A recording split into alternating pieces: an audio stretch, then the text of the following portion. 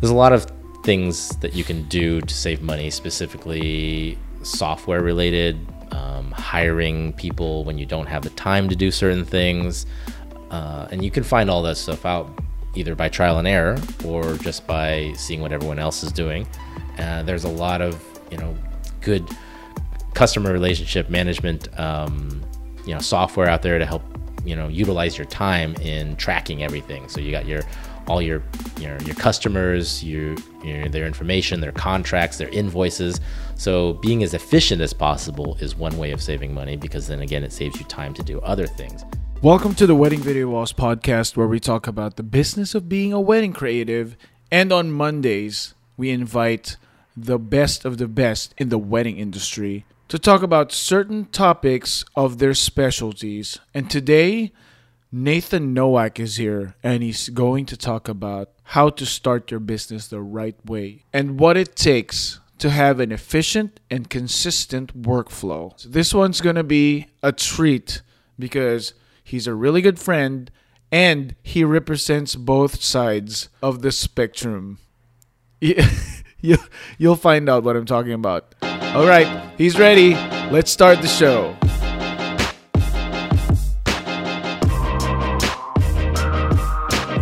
Nathan Nowak is an international award-winning modern photojournalistic wedding photographer based in Orange County and LA. Nathan's work has been featured in multiple blogs online and is one of the top-rated photographers on Yelp. He loves creating lifelong memories and is definitely one of the most friendly, easygoing professionals in the business. That is so true. He also just came out with a series of talks for Canon, which you might want to consider and you shouldn't miss. So friends, help me in welcoming my really good friend, Nathan Nowak. Check, check, check. Do a mic check? Check. For the record, can you state your name so I know how to pronounce it correctly? That's a good point, actually. Because my name is actually pronounced different ways. For the longest time, I actually pronounced my name kind of incorrectly, only because everybody did for some reason. And it was just because of phonetically. But everyone says Nowak, but actually my parents and family pronounce it Nowak. Oh, so kind of like Bafo. That's how you pronounce Bafo. So technically, it's Nowak. It's Nowak. German. Yeah. Oh. So occasionally you'll hear me pronounce it both ways, which is stupid because it's my name. But at the same time, I just do it for simplicity reasons. It's a U.S. version and a European version. Exactly. Nowak. Nowak. It's Nowak. Nathan Nowak. But if it's German, it's Novak. Technically, okay. Yeah, if you really want to pronounce it. If I need to go authentic on this one. Nowak. Thanks for being on the show.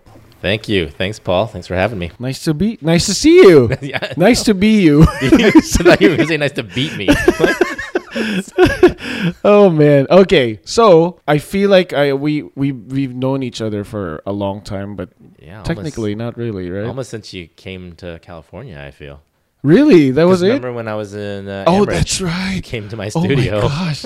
Holy crap. So I've pretty much known you my entire US life. Yeah. So before we start, I would love the listeners to know something about yourself that they probably would be surprised to hear. Not to be stereotypic, but I used to play competitive table tennis. Was nationally traveling around playing at tournaments and U.S. nationals in Las Vegas and stuff. So I actually played a lot. Was a collegiate winner in Colorado. So a lot of table tennis and other random things. I don't know. I mean, I think most people know I'm adopted. My listeners probably don't. Oh, well, if you see, you'll see my profile photo. I'm an Asian with a German last name. So I was raised in Oklahoma, and not many Asian German Nathans out there, but I am one of them. So yes, I am adopted from Korea.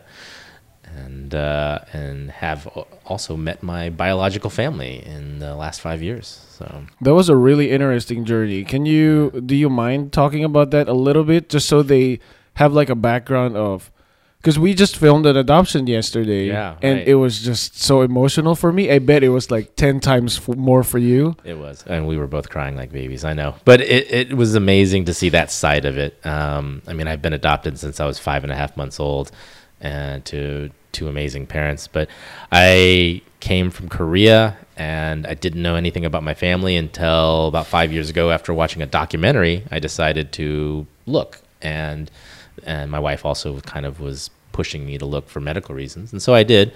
And after a few months, they came back with me and said, "Yes, we've found your family," and connected us. And it was an amazing experience. Found out that I had 6 siblings, and they'd all been waiting for me to contact them. So there's articles you can actually Google my name and adoptee or adoption stories and stuff, and there's some articles that will pop up about the whole story. So. That's crazy. I actually Googled your name last night just so I know they have a background of like what I'm gonna ask you, like your prior speaking engagements, and once you type Nathan Nowak in there, it just shows up adoption too. It does, huh? Yeah. I mean, it was a few places. I mean, it actually was on Board Panda. It was I think it had like 50,000 hits on Board Panda or something like that too. So wow. So yeah, there's I got emails after those articles went online. I actually got a lot of emails from other adoptees asking me how I did it, just because they were doing the same thing, looking for their family. And so it kind of was nice to I don't know, to maybe inspire other people to do it. Oh yeah, I bet. And just so the listeners know, if you want to dive deeper into Nathan's story, we could put like a link of the Board Panda or whatever links you have there, and you could probably contact him and ask him how he did it. So before we get into the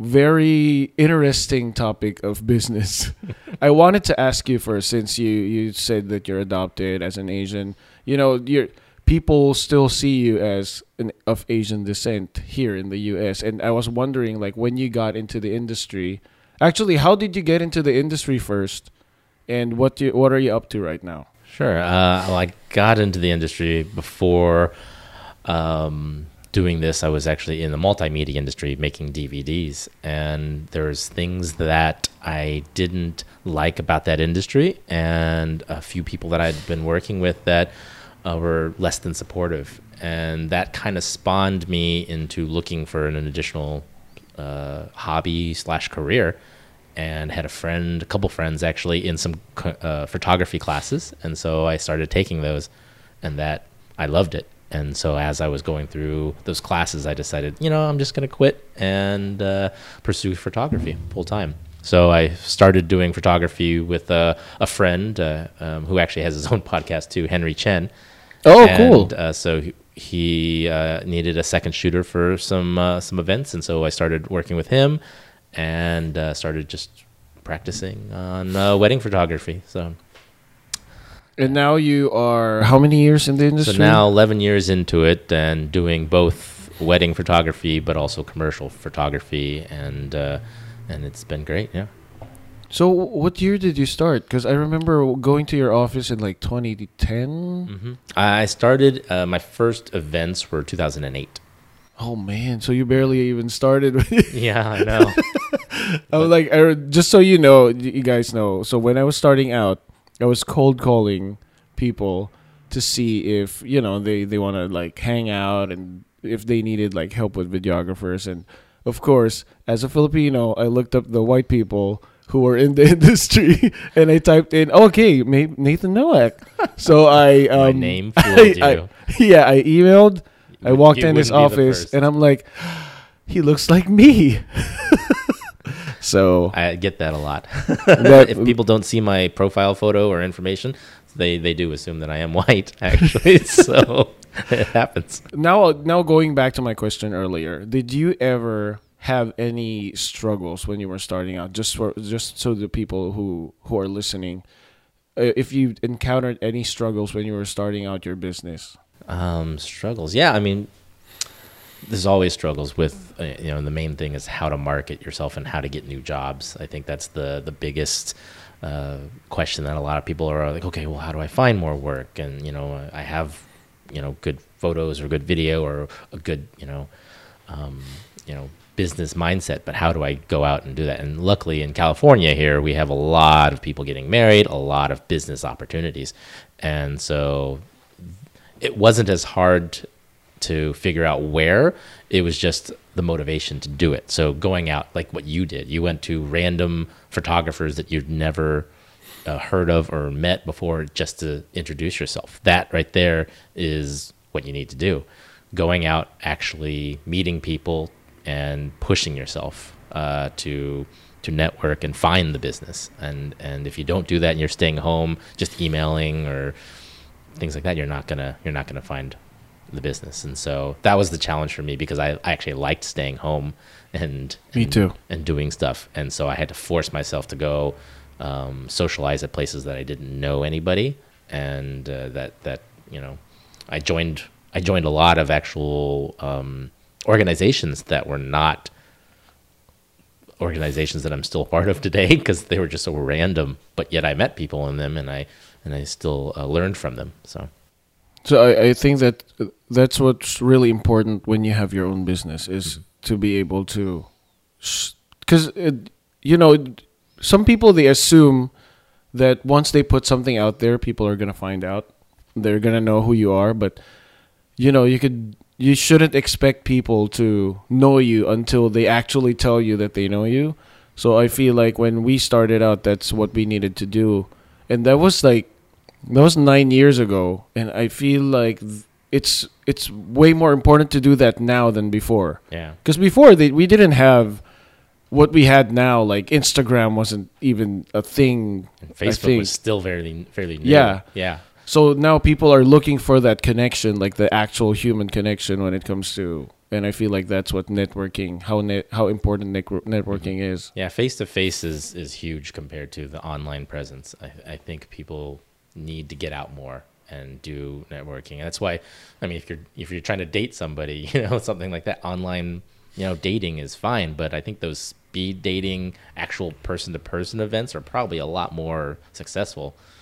Not that I've done any of those, but I'm just saying, I would assume they are. Statistically, we're Asian. We like numbers. Yeah, statistically, I would go with the ones that you're actually in person with, whatever you want to do. So yeah, even if it's something that might be out of your comfort zone. Okay, yeah. So I remember listening to this one podcast. I forgot who, but she said, when it comes to networking, when it comes to marketing, people are looking to date, and you're asking them to marry you. So you have to they have to get to know you better first before they actually say yes to you. So that's pretty much what it is. Is you have to be personal with every single client that you have, and it's hard for us because we're high volume. So we double time how we like. It's still genuine, but it's just like more work for us, especially for me. Just like you, I'd rather stay at home and just watch TV and play my video games. But as a business owner, you just have to make sure that you do that. Yeah, being personal with all your business clients, to a little bit of follow up customer service, asking them what they need afterwards is key. I think that's something at the beginning of my career that really did help me.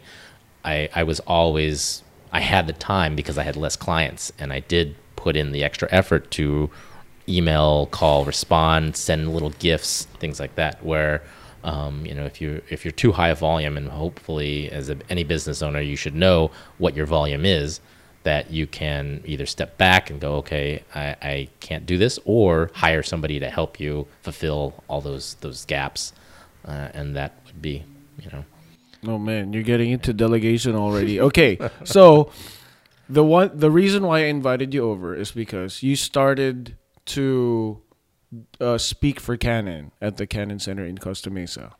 And I love your topics because it's mostly about business, which, I'm in love with making money and doing business right. So my first question for you is, what advice can you give to people who are starting out to make them start out? How do they start out responsibly with their business? Because not everyone is going in full time on a business. Some are just part time. Some are like, oh, it's just a hobby, So what advice can you give them? Research. I think would be a good one because research and education. But I'm teaching at Canon, and I try to share the knowledge that I've learned over the years from either mistakes or things that I found worked. And a lot of that is stuff that I learned from others or read online or just trial and error. And if I can save anybody the hassle of going through some of those obstacles, then that's great, because that's, education.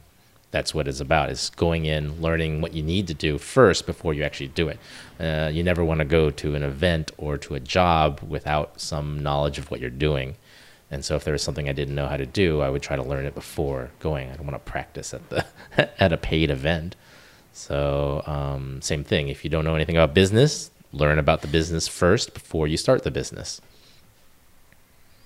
So we have a system here in the office where we when we hire new people and we try to break them in, we don't send them to a wedding yet. It takes them a while to get sent to a wedding. So we start with editing, and they need to know the shots that we need. So the research we do, we apply it to them, but their research is to just make sure that you know what the style is before we send you out to a wedding. Because we always tell the couples, oh, we're going to send you an extra person, but they know what they're going to do.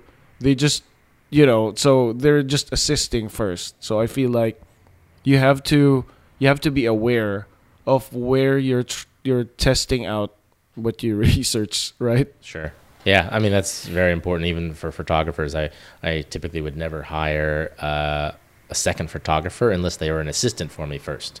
So it's in a way of getting promoted from an assistant to see not only what I do and my routine is, but also so that they just understand, the proper, route and schedule and things that happen. And if they have questions, then they can, learn before they go into it. If you just are thrown into it, well, I don't really like that sink or swim mentality on things like that. There are some things that sink or swim sure could probably be used for, but for not for professional things like this. Yeah. Okay. So when you say research, are there any particular places that you would recommend for them to go? Yeah, well, of course, Canon, because and even you don't have to be a Canon shooter to go to Canon to learn from their people classes. should know that. Yeah, there's a lot of people that go there that aren't Canon shooters. So it's a really good resource just to learn. It's free. Some of the classes aren't free, but some of them are. And they have different times, different topics. I mean, I've even been trying to go to a few of topics that I'm interested in learning about.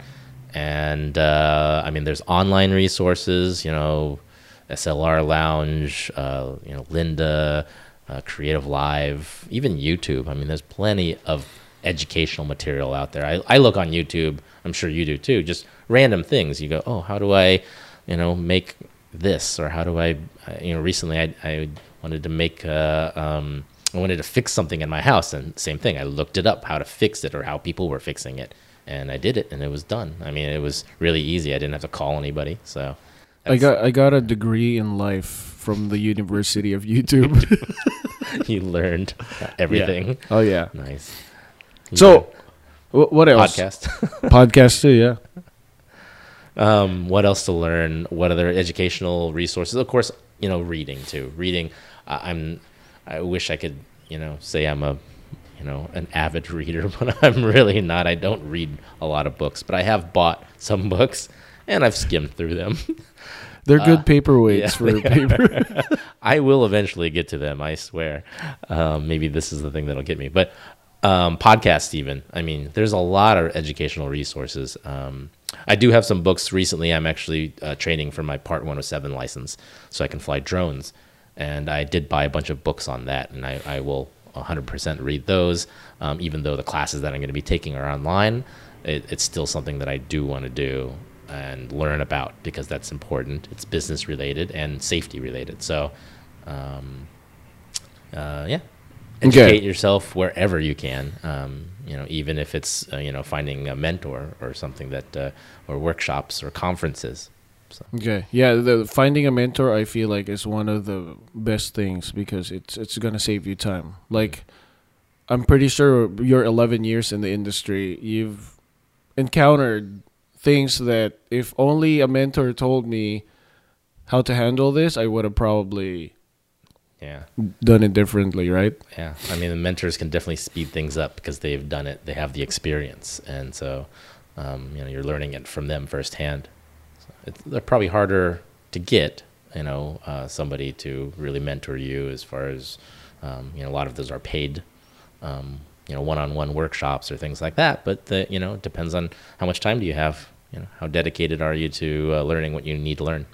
Yeah, I really wanted. I hoped when we started out that there were classes like workshops for wedding videography, but when we got here, there was like three to five videographers that they were barely starting as well, and no one. I wish someone just told me, oh, this is how you handle hiring people, or this is how you handle your finances, which I feel like it's gonna be a good segue to.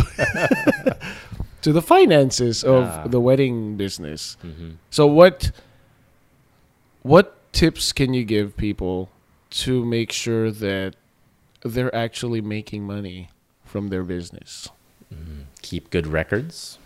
Track your records by knowing what's going in, what's going out. Because I used to never, I guess, track it on an actual software. I used Excel spreadsheet, but it was helpful. You could still see where things were going, and then the following year you could see, oh, how much did I spend last year on this? And you can find ways of minimizing those things. Like, oh, I spent this much on this application, but this application does it better, and it's $20 cheaper, so now I can try out this application. So having a record of what you've used, how much you spent on those things, it was a nice way of cutting down some costs. Just keeping good records, because you will have to do taxes, you'll have to do insurance on things. If by chance you ever lose anything, you'll have to make sure that your insurance is covering certain aspects of your equipment, and then having a record of all that stuff. So good record keeping, I think, is key for a lot of that. Yeah, because numbers. Being a creative in the creative business is just so hard to transition from, oh, I'm making art, to, oh crap, I need to keep track of the numbers. So I'm pretty sure there are softwares there that, just like what you said, or people who actually have like a customized spreadsheet that they sell for like $20 or something online. Yeah, I mean, you'd be surprised at how much you spend on things until you really add it up at the end of the year. Mainly your personnel, the people that you're paying to work with you and stuff. It's a large portion of your payroll, I guess. Yeah.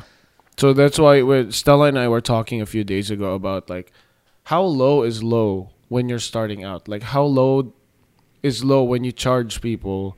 Like is it $500? Is that too low, or is it like 300? But I just feel like you just need to pull the numbers in first, and the way that you're gonna do that is to ask people who already have done it, instead of like trying to figure out, oh, I need to maybe buy insurance, or at least someone to tell you. And I'm pretty sure, guys, you could probably message someone and they're just gonna tell you, instead of like they're probably not gonna charge you, right? There's a lot of articles online about how to start a business, and the 5 things you need to know before you start a business and stuff like that. And those things are important, and they're good to know. A lot of people don't do them. I mean, I know there's a ton of people out there who probably don't have insurance, liability, or equipment insurance. I know there's probably a lot of people who don't have backup methods and stuff. But when you learn, what you need and what's going to save you money, and maybe that's the deciding factor of what convinces you to go forward and do something. It's like, oh, this is going to save me money. Okay, because some people just think, oh, it's just going to save me a little bit of time, but the whole saying, time is money also. So if you can save yourself some time, then you really can save yourself money. And so both of those things, you should track and keep in mind. One of the things I will be talking about at my next Canon a workshop is a kind of a little spreadsheet of how to calculate your profits and how much you should charge. So it's, this is how many weddings you want to do. This is how much your costs are. This is how much profit you want to make. And then, you calculate everything based on that. And it would surprise a lot of people, I think, if you ever do that for your own business. So, man, I love that. Would you be able to get into that a little bit for this one? Or is it just like, does it have to be visual? It's a formula. You mean the It's formula to calculate for your profit. Yeah, so I mean, you're calculating your cost of how many events you want to work and how much those will total, how much your costs are. And you pretty much just do this formula, and then at the end it tells you how much you on average should be charging per event. I mean, it's pretty simple once you look at all those details. Of course, things change. Your amount of profit you want to make per event, profit changes. How much you want to pay yourself, how much you want to, make. Some events might have other perks, like a venue you've never shot at, or maybe it's an event for a bridesmaid or somebody that where you're going to get additional weddings from. So there's things that are other factors that can be included. But in general, it's most people need to know how much they're going to make to survive because they have X amount of costs. So everything can be calculated. Which is scary because the amount of money you need to survive means you're barely surviving. Yeah. And in this day and age with social media, you could be like this really popular person on social media, but deep down in your pockets, you're like, oh my God, please. So just make sure that whenever you charge for something, I feel like that's what you're saying, right? You have to always start with the numbers in mind. Mm-hmm. You can't just say yes to everything. Yeah. Correct? Yeah. You can't just go, oh, all this money is coming in and not think about all the costs that are going out. Yeah. You have to calculate everything and also what your end result is.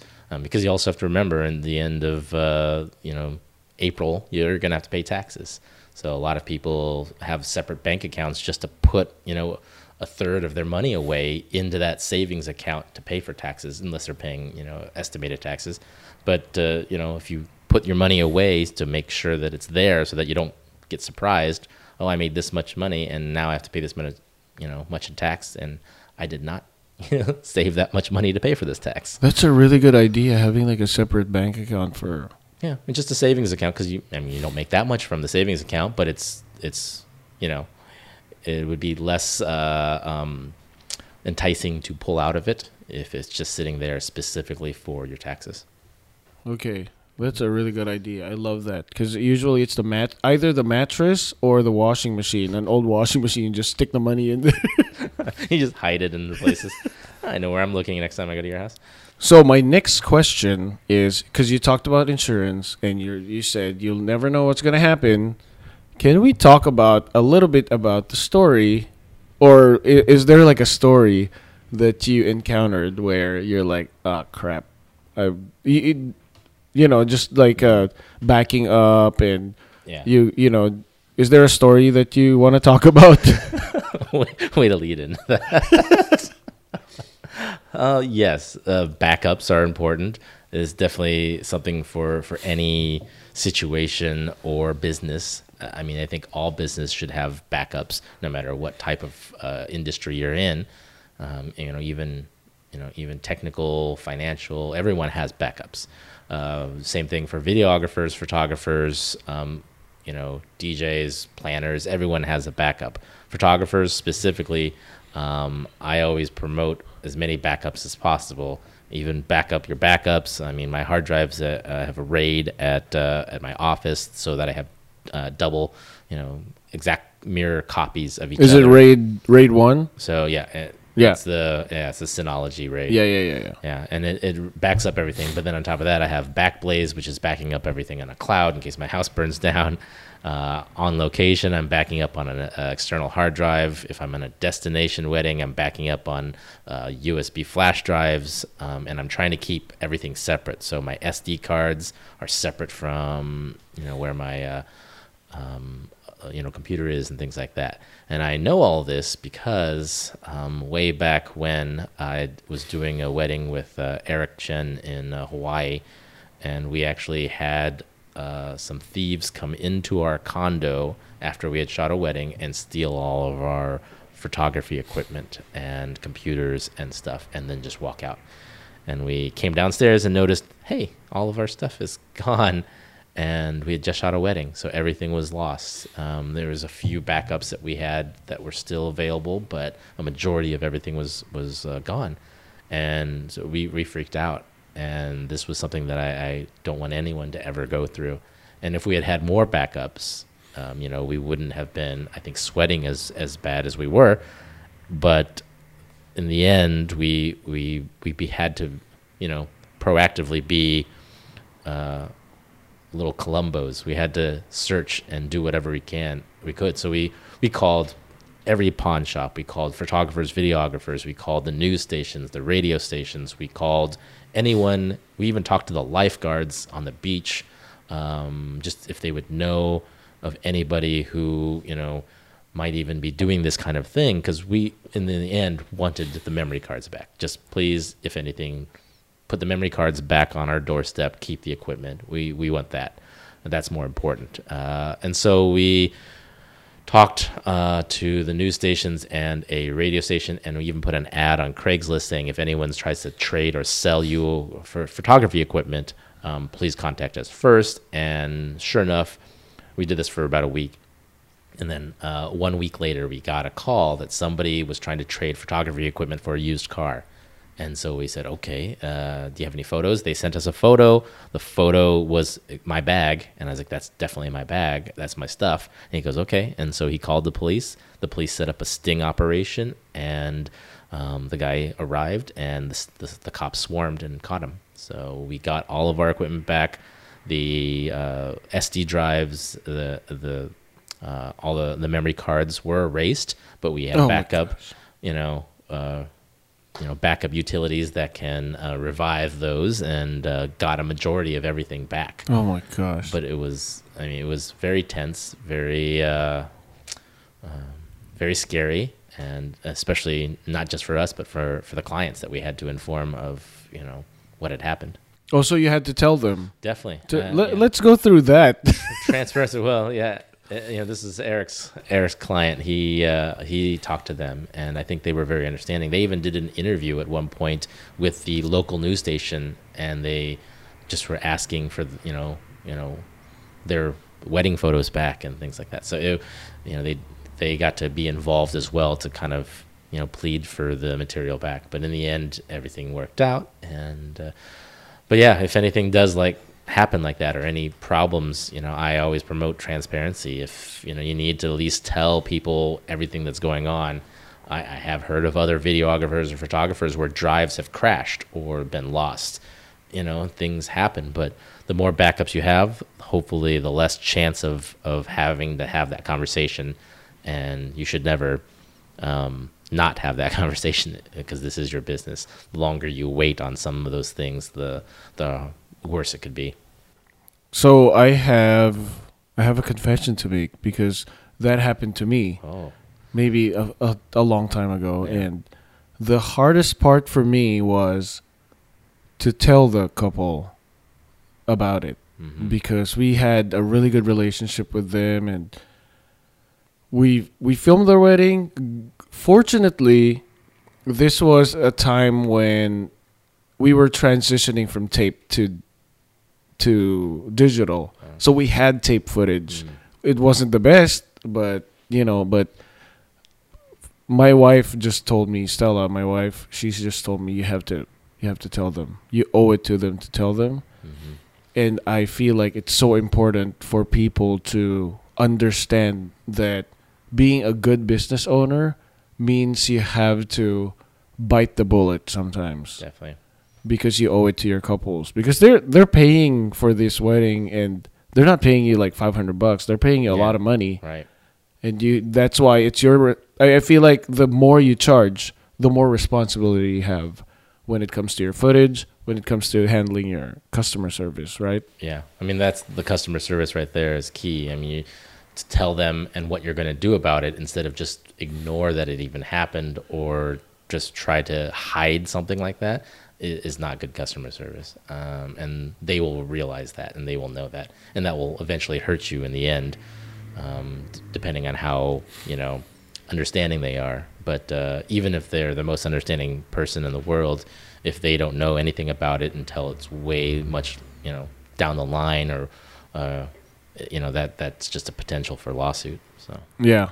And heartbreak. Oh my gosh. It's just so heartbreaking to when I was about to tell the bride. It was so heartbreaking for me because this was more than just work. Yeah. This was our life, and we had a relationship with them, and it was just a crazy feeling, but you just had to go through it. It's the worst feeling in the world, but it's hopefully everything turns out okay, and in the end, it's how you discuss it with the client that's going to make it better. Yeah, but because people will appreciate it.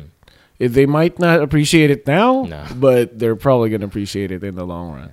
Because I just remember there was this one wedding planner that I posted on Facebook. I don't know if you saw that. She had... oh, yes. Yeah, so I did see that one. So I was like, that's it. For me, if you're not going to handle this as a business owner, I'll just help you by showing everyone... I'll just transfer the files for free if you can do it. Because just so you guys know, as a backstory, there's this planner who went on Facebook saying that I don't usually do this, but we're being desperate. My bride has been waiting for her videos for a year, and all she wanted, 2 years, right? Yeah. And all she wanted was the files. They just want the video transferred to USB. And then he doesn't even need to edit this videographer. And, I was looking around and I asked the coordinator who it was. And then I found out who it was. And then I was asking people like, I really want to help this planner out and this bride out. And he's probably here in the area. So I'm like, bro, I'll just go to your office. I'll transfer the files for you. Because I found out that as soon as I asked them about this person, every single wedding vendor's like, oh yeah, they're terrible. Mm-hmm. He has this reputation, yeah. So they know that he's terrible, but he's still getting work. Mm-hmm. So I don't know how, but if you're listening to this, you could just contact me. I'll go to your office. I'll transfer the files for you because I think you're still busy. Yeah, I'll just do it for free. And that's the thing is customer service, talking to them about why things are happening or what's going on, or finding help. Just owning up to it, and then just not avoiding it, not changing your phone number or not responding to any emails, things like that. That's the worst thing you could do. It's just it's the law of life. Mm-hmm. Just tell the truth. It essentially might as well have been stolen because nothing's being delivered. Oh my gosh, that's a crime. That's a perfect analogy for that. Yeah, you're a criminal. You're stealing their videos. So. Yeah, just tell the truth. I just watched Aladdin, the live action, and just like the cartoon, he was saying, "You need to make me a prince," and the genie's like, "Why don't you just tell her the truth?" Yeah, and it just turns into this great story. But in the end, not a spoiler alert. You just have to tell the truth. Yep. So, we've done the story. We've done how to start your business. Is there any more tips that you could tell people how to save money when it comes to their business? But before we get into that, I just want to thank you for being a loyal listener. You don't know how much it means to me that you're listening right now and I can share with you something that I'm passionate about. If you enjoy the content that I'm bringing every week, I just want to remind you that the Wedding Video Boss podcast also has a Patreon page where you can pledge as low as $1 to show your support and keep the show going. There's different tiers which gives you different perks like transcripts of all the episodes. This is for those who don't have time to listen for an hour. a Facebook community to share and give business advice for photographers and videographers. Also, extra episodes just for the hardcore fans. Just go to www.patreon.com, that's patreon.com/weddingvideoboss, or click on the link in the show notes. Thanks for your support. Now let's get back to whatever we were talking about. Additional money saving tips. I mean, for business related things, I mean, there's a lot of. Oops. Are you okay? Yeah. That's his elbow That was making my a sound. elbow. There's a lot of things that you can do to save money, specifically software related, hiring people when you don't have the time to do certain things, and you can find all that stuff out either by trial and error or just by seeing what everyone else is doing. There's a lot of good customer relationship management software out there to help utilize your time in tracking everything. So you got all your customers, their information, their contracts, their invoices. So being as efficient as possible is one way of saving money, because then again, it saves you time to do other things. If you can save time on having to keep track of all this stuff, and then remembering to send out an invoice or remembering to send out a follow-up on an engagement session or something, all that stuff can save you time so that you can work harder on other areas, because we get burnt out. We work too hard sometimes, and that whole saying, work smarter, not harder, I think it's very true. So if you can find ways of saving time and just making it easier on yourself, that will save you money. So, and we all like money, so. Yep. So you're saying that delegation will actually save you money? Mm-hmm. Yes. Because you're going to pay people, but it's still going to save you money because you're going to get more time. Yeah. I mean, saving money as far as if you can pay somebody else to do something that would normally take you, 4 hours, but your hourly would be, way more than that you're paying them, then you're saving money.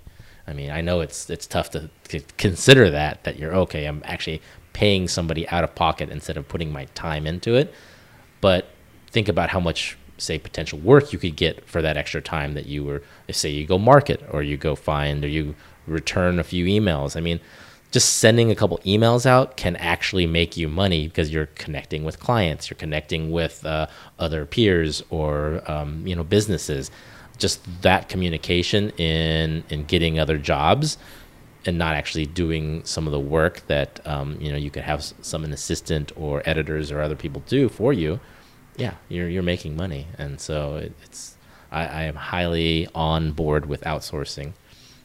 So whenever I talk to Stella, we just had this epiphany last year that what, we have to do CEO shit. Because we're the owners of the company. Yeah. So as a small business owner, a wedding business owner, you have to remember that you're supposed to do owner stuff. You're supposed to do ownership. Ownership. Ownership. So you have to do owners, like CEO stuff, meeting with venues or networking with photographers or networking with videographers or planners.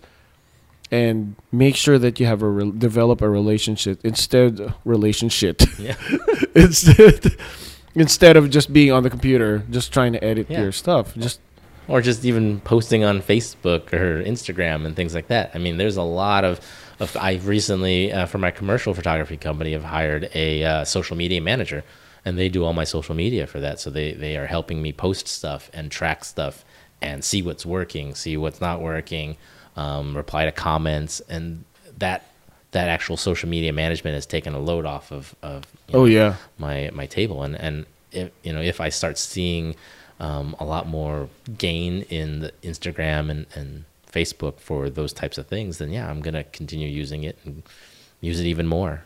But don't you just love it that when we started out we didn't have this, and now that we're almost like 10 years, 9, 11 years in the industry, suddenly these resources are available for everyone. And if I were a business owner that was just starting out, I'd probably just do this and concentrate on my customers and concentrate on my peers instead of just trying to like, you know. Hustle. Yeah, there are some aspects of doing it all at the beginning, which is good because as a manager or a CEO, you should know all the areas of your company and what they do. So that having that knowledge in all the different areas is a good thing to do, and then see which ones you can delegate out. And then you can actually follow up with those specific tasks, making sure that everyone's doing the correct amount of work and the way you want it to be done. But in the end, you don't need to be doing those things. Hopefully, it's not the end in the latter part of your business. Yes. Yeah. So okay. So when you start, you're saying that when you start out, you have to work hard. Sure. But to learn all the aspects. When you already establish yourself, you work smarter, not the other way around. Correct. Okay. Yeah. That's great. I love that. You said hustle earlier. Yes. I was just talking to my wife about this word, and I feel like it's a very negative word. Because when you say hustle, it's like you're kind of like conning people. But different recently, definition. Yeah. So recently, it's become like this word that means, just work. But I don't know.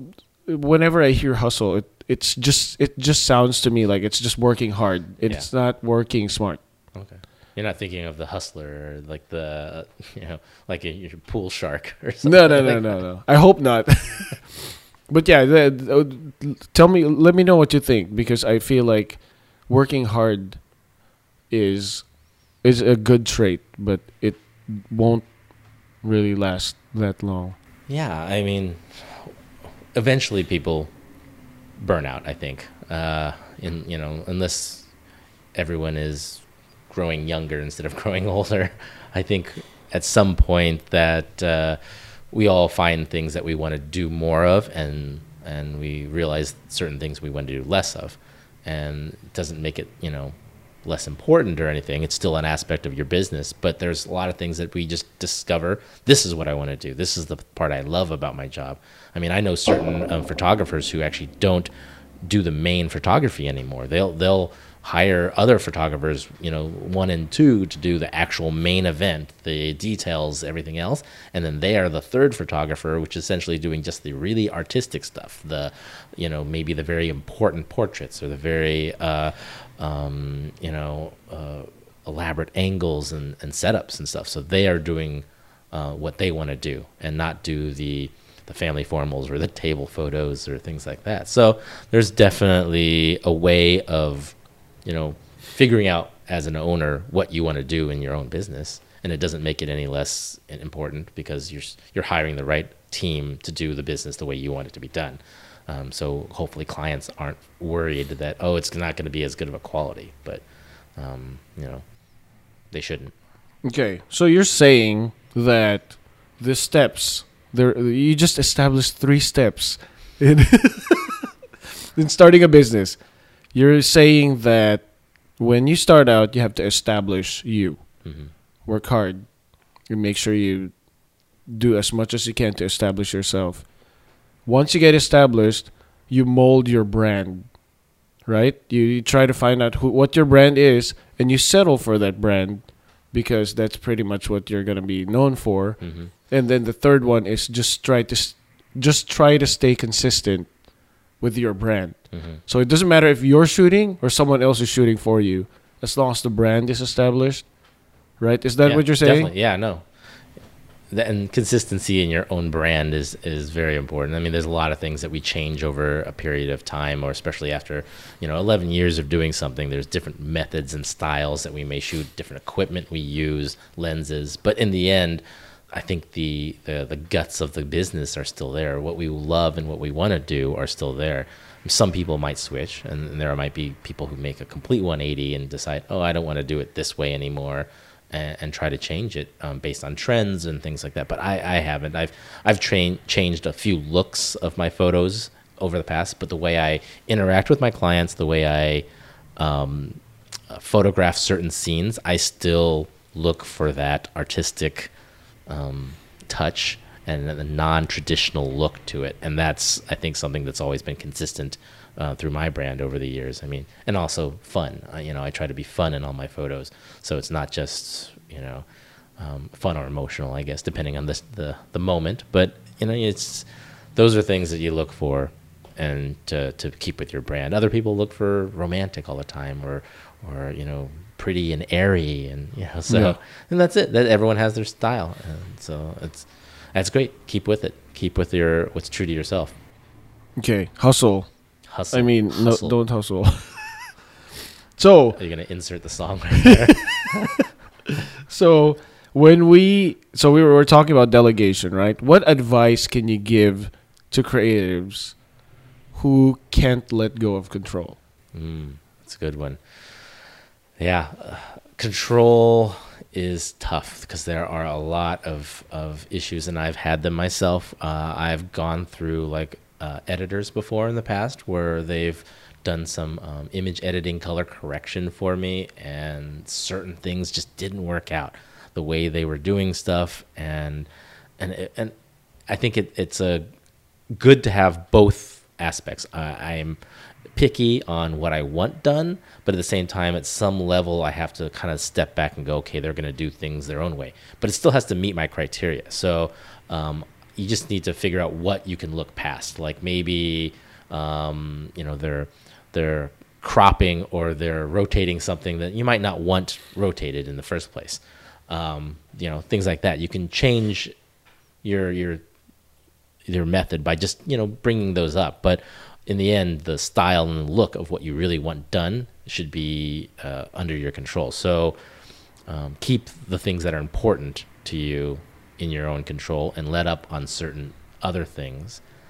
Don't micromanage too much, but in the end, it is your company and your reputation, so you should keep track of everything. Don't completely, for the opposite of a control freak, don't completely just go, yep, you have it, take control, do everything without ever looking at it. And that's, I think you've heard of horror stories in the past where other people have just not monitored people working underneath them to the point where something went wrong, and then all they did was blame that person. Well, this person did it for me. Well, it technically was your job to monitor that person's process and things like that. So it kind of falls on you as a manager to make sure that it was being done correctly. So it's a balance. Okay. It's a balance of being in control and not letting certain things I'm go. actually guilty of that, giving too much control to the person. But then, fortunately for us, our work, our products, they go through multiple people. Mm-hmm. So Stella watches it, John watches it, and then I watch it. And then we have our own input. So before we send it out to the world, great, we just make sure that, because I feel control. Have some things. And that's the thing. I don't think anyone should ever send anything out without actually looking at everything that's there. I worked when I was in the DVD industry. We had a whole department of quality control that would, look through multiple people would be looking through things and checking everyone's work. And accidents still made it through. Oh yeah, for sure. That's always possible, but you do what you can to make sure that there's a minimal amount of accidents or things that are not, inconsistent with your brand. So. Okay, so we've talked about consistency, branding. We've talked about horror story. Now I would love it if you describe what a normal day is for you before a shoot. Like, how do you prep and how do you end your night? Just to close our interview and to give an idea to the people who are starting out how you handle your day. I stay as organized as possible. So I have my internal checklist. And, I've done this for a while now. So for those who don't have their own internal checklist, write it down. Write down a checklist. Make a spreadsheet of saying, okay, every morning before I go to an event, I'm going to check this, and this, because you never know on the days you're busy or running behind, your alarm clock didn't go off, your toast was burnt. I don't know. Something like that. You're going to forget something. And if you have a checklist to go through, that's going to be very important. So make sure you have your batteries. Make sure the night before all my batteries are charging so that everything is, in my bag. I have had one instance where I was going to do an engagement shoot, and I know my battery was charged. My battery was, I know it was charged. The one thing that I wasn't aware of is that it was in my bag and my camera was on. So the entire time on the way up to the engagement session, the shutter had been clicking and moving and doing things, and the battery ran out by the time we got up there. So we had to had a friend run up an extra battery. But things like that I was not prepared for. So having everything, like extra batteries, extra memory cards, having all your memory cards backed up. So these are all things that I do in the morning, prepare for the event, make sure your lenses are all there, they're clean. So then everything is packed in my bag. I make sure I have a printed schedule. I make sure that all my people, assistants, and second photographers are arriving to the correct location by either texting, emailing, calling, just to make sure, because there have been instances of that also where somebody showed up at the wrong location. San Diego Zoo, San Diego Animal Park are not the same thing. So I didn't know that. 30 minutes away from each other. Holy crap. So if you go to one and not the other, that's an issue. So always double checking on the address of a location. Double checking with planners to know what hotel their bride and groom are getting ready at, making sure it's this hotel and that it's not just the Marriott in Anaheim, because there could be 5 Marriotts in Anaheim. So things like that. You make sure you're prepped and ready. From there, you pack your bags. You make sure you have a good breakfast, or you at least have some snacks, because you never know what's going to happen during the day. A lot of times you don't have time to eat a granola bar or drink some water. So bring snacks. I even have an emergency kit for my brides and grooms. So I have an emergency kit of safety pins, what's that stuff? Wine Away. It's the little shout outs thing. So in case someone spills something, you can actually, and I've used it before. Somebody spilled, during like a little getting ready portion, they spilled a little wine on their shirt. And this is a white shirt, so they use this little thing to get rid of the color. And so having some backups like that nobody might not even think about is good, and it just shows that you're thinking ahead. I even have a hanger that goes on the wall in case you're when you get to a venue and you don't have any place to hang the dress. It's my own hanger. I can stick it to a wall. I can stick it to a mirror. I can stick it to a glass window. It gives me some options outside of the ones that are in the room, so it gives you a little more control. One of my other friends, he had a hanger cord, like it's one of those garment poles, so that you could put the dress in areas that you wouldn't normally think about being able to put it in. So thinking ahead, getting all your stuff ready, and then you shoot the event. Make sure you arrive early, because traffic and wherever you live, traffic in LA is horrible, so you never know what's going to happen. I arrive at least 30 minutes early to almost every event, and I'm there ready, parking. I'm multiple times have I gone to a venue and gotten there early and then actually not arrived to the room until I was on time, because I had to find my way through the hotel, or I had to park, and then I had to grab my bags, and then too many people were trying to get into an elevator or something like that. I mean, there's a lot of reasons why that extra time is worth it, that your assistant, your second photographer, everyone should always arrive early. Never make that mistake. That's the easiest thing to Well, you're getting yourself buffer time to whenever you get the wrong address. Mm-hmm, exactly. And it happens. And so do all of that. Once you get to the event, you shoot the event the best you can, give it your all, hustle. It's going to be a key word here. I'm cringing right now. And do what you do best. At the end of the day, I do back everything up. I have a personal little hard drive that I back up all my images at the event. The second photographer is usually shooting on some of my cards as well. And if I have time, I'll back their cards up as well. And then, I say goodbye. I always say goodbye to everybody, the planner, say goodbye to the other vendors if they're still there. One reason why you'd want to say goodbye to the planner is there's occasional times where the planner actually has your tip. And you might not know about that. If you didn't say goodbye to the planner, you might have actually forgotten that they had something for you or things like that. So Yeah, that happened to us too. yeah, just say goodbye. I one time even had it was an unfortunate mistake, but I asked the planner and I was saying goodbye, and they actually asked me about my tip, and I was like, no, I didn't get anything. And they, by accident, the DJ was the same. It was a Nathan, and they had given the Nathan envelope to the DJ, unfortunately. So so yeah, so luckily, this is all done afterwards and everything. So you never know. So you never got the tip. They eventually got it back from the DJ. And then Oh my gosh, yeah. that's nice. But it's kind of an awkward conversation. Oh my God. I know. Well, Nathan, if you're listening, thank you. Yeah, thank you, DJ Nathan. And so sorry, so it wasn't the DJ, it was the officiant. Oh, okay, Yeah. okay. So it was the officiant. The DJ was still there. That's right. So yeah, other things to consider is at the end of the day, say goodbye to the bride and groom. Even just be that customer service, even if they're busy.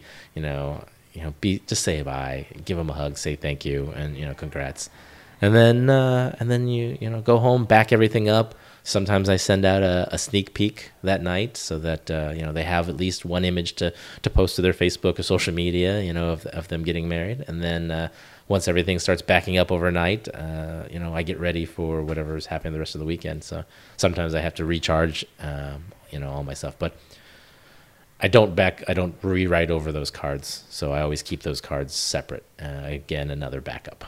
So I have so many memory cards. Wow. So you always buy memory cards for every wedding you do? Or until you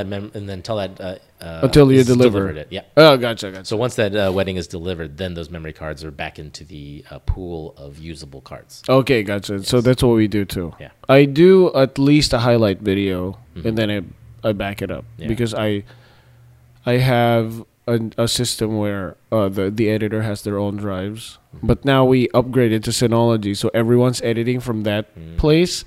So I have a mirror, but then I have a physical drive that I always upload into. So every time we upload a wedding, so that's pretty much what your day is. Yeah, that is a day of an event. Yeah, and then I shower.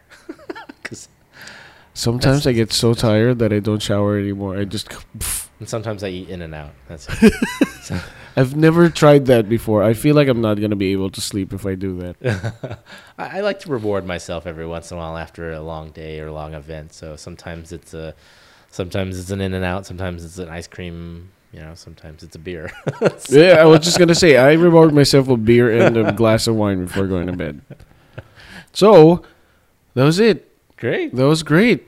We covered almost everything that a business owner needs to go through, particularly for photographers and videographers. But then I'm pretty sure, just like how I learned for my business, I try to listen to other people who own a business, and I get tips from that. And I hope the listeners picked up something. Yeah, hopefully anything is something that you might learn from or change in your routine. And that's why I like teaching at Canon, is educating others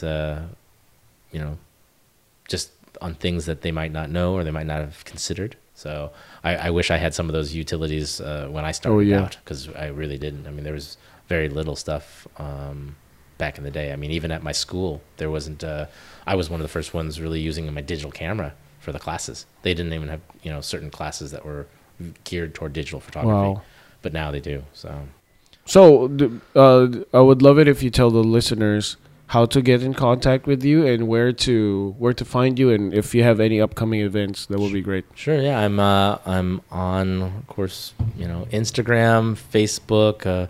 My Instagram handle is Nowak Photo. My Facebook page is Nathan Nowak Photography. I'm on Pinterest. I'm on Twitter, but I don't really do much of Twitter. I don't have a podcast like Mr. Paul here. I am teaching at Canon twice this month in June. I'll be there June 13th, teaching a class on the things to consider when starting up your photography company. And then I'll be teaching again on June 15th, just 2 days later.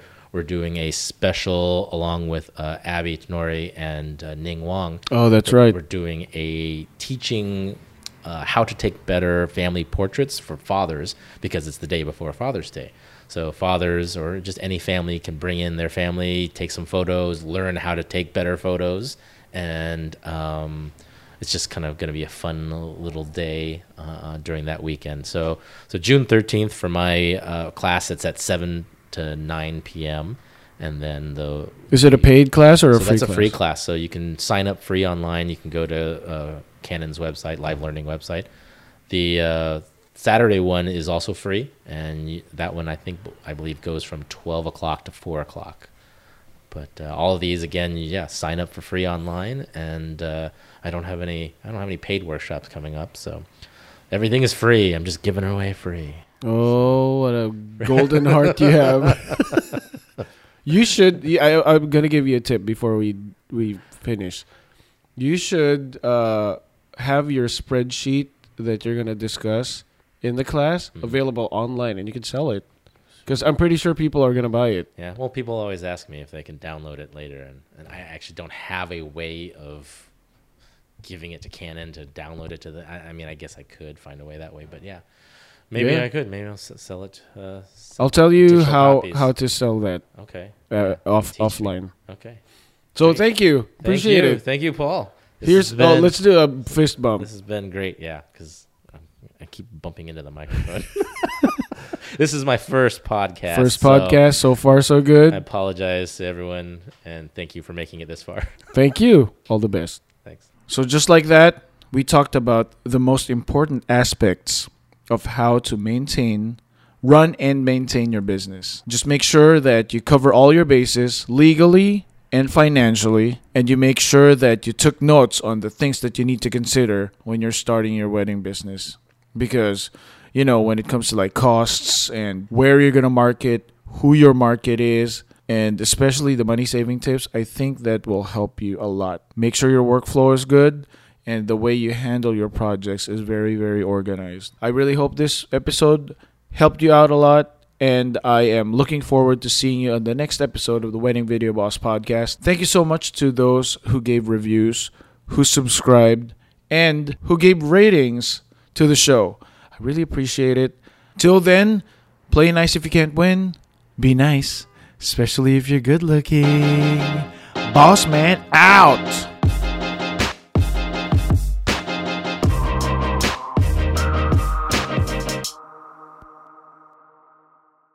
Especially if you're good looking. Boss man out.